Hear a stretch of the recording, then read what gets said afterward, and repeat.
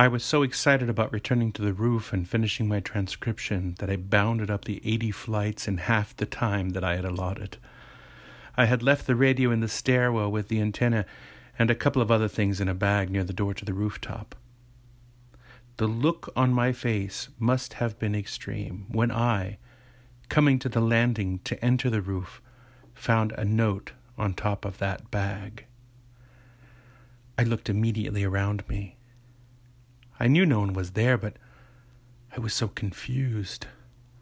I edged toward the bag.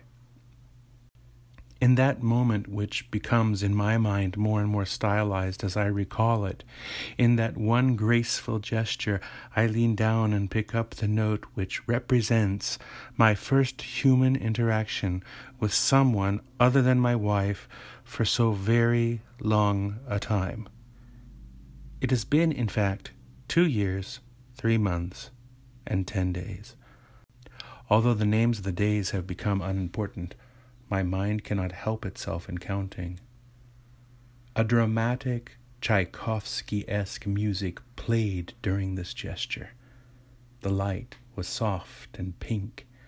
There were roses in the air, defying the obvious that there were no roses in the stairwell, but I am sure I smelled something. In any case, as my hand reached down to pick up the note, my mind, understanding the significance of this moment, and wanting to decorate it accordingly, filled in these special effects, making them more and more ornate in the retelling of my story to myself. "Who are you?" it read. It was to the point. I will give whomever this is extra points for efficiency. I was stunned. I took a moment to gather myself and went to the roof in a daze. I had a job to do, which relieved me in some way. I would consider my response while doing the rote work of trying to write as fast as I could, transcribing as much of the message as possible, then waiting for it to repeat and giving it another try. Whereas the opening salvo of the recorded message was a sort of introduction to peace and a not-so-subtle poetic invitation to membership within the collective, the latter half was filled with specifics of all sorts. If you are hearing this message, you have successfully obtained and are using a shortwave radio at approximately 20 meters and 14.15 megahertz. If you would like to respond, we have the frequency of 40 meters and 7.1 megahertz manned day and night. In order to communicate at this frequency, you may have to extend your antenna, ideally to 20 meters in length. If you are very far from Manhattan, you may need to wait until the evening to broadcast.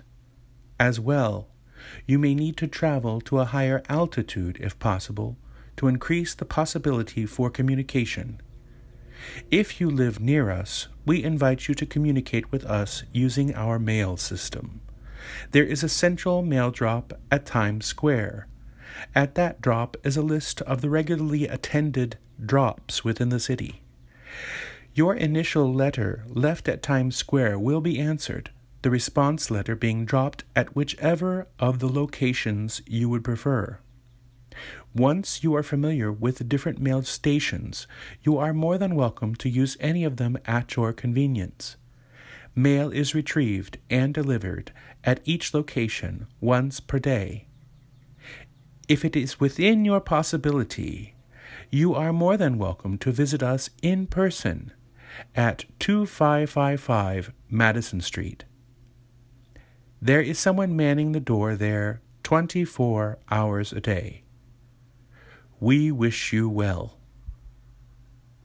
The recording abruptly ends at that point, starts beeping, and begins replaying in some 10 seconds. How can so little happen for so long a time and so much happen in such a short one? This phenomenon has been a constant in my life.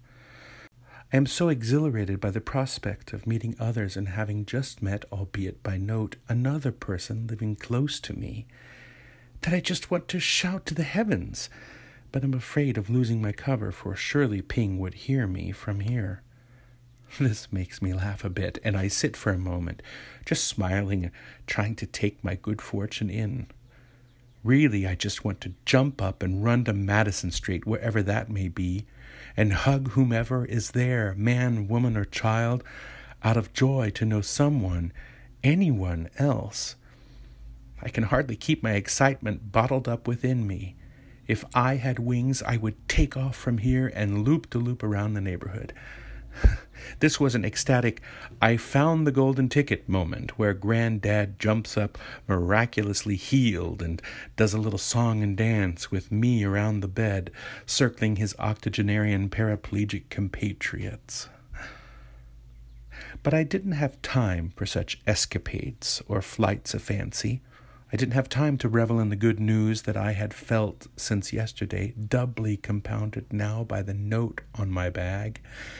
I needed a good response to the note, and there wasn't time to waste in considering something.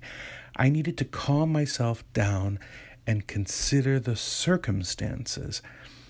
Ping, after all, would need to warm to the idea of a neighbor. I didn't want to scare her into a long isolation and hiding. My name is Luke.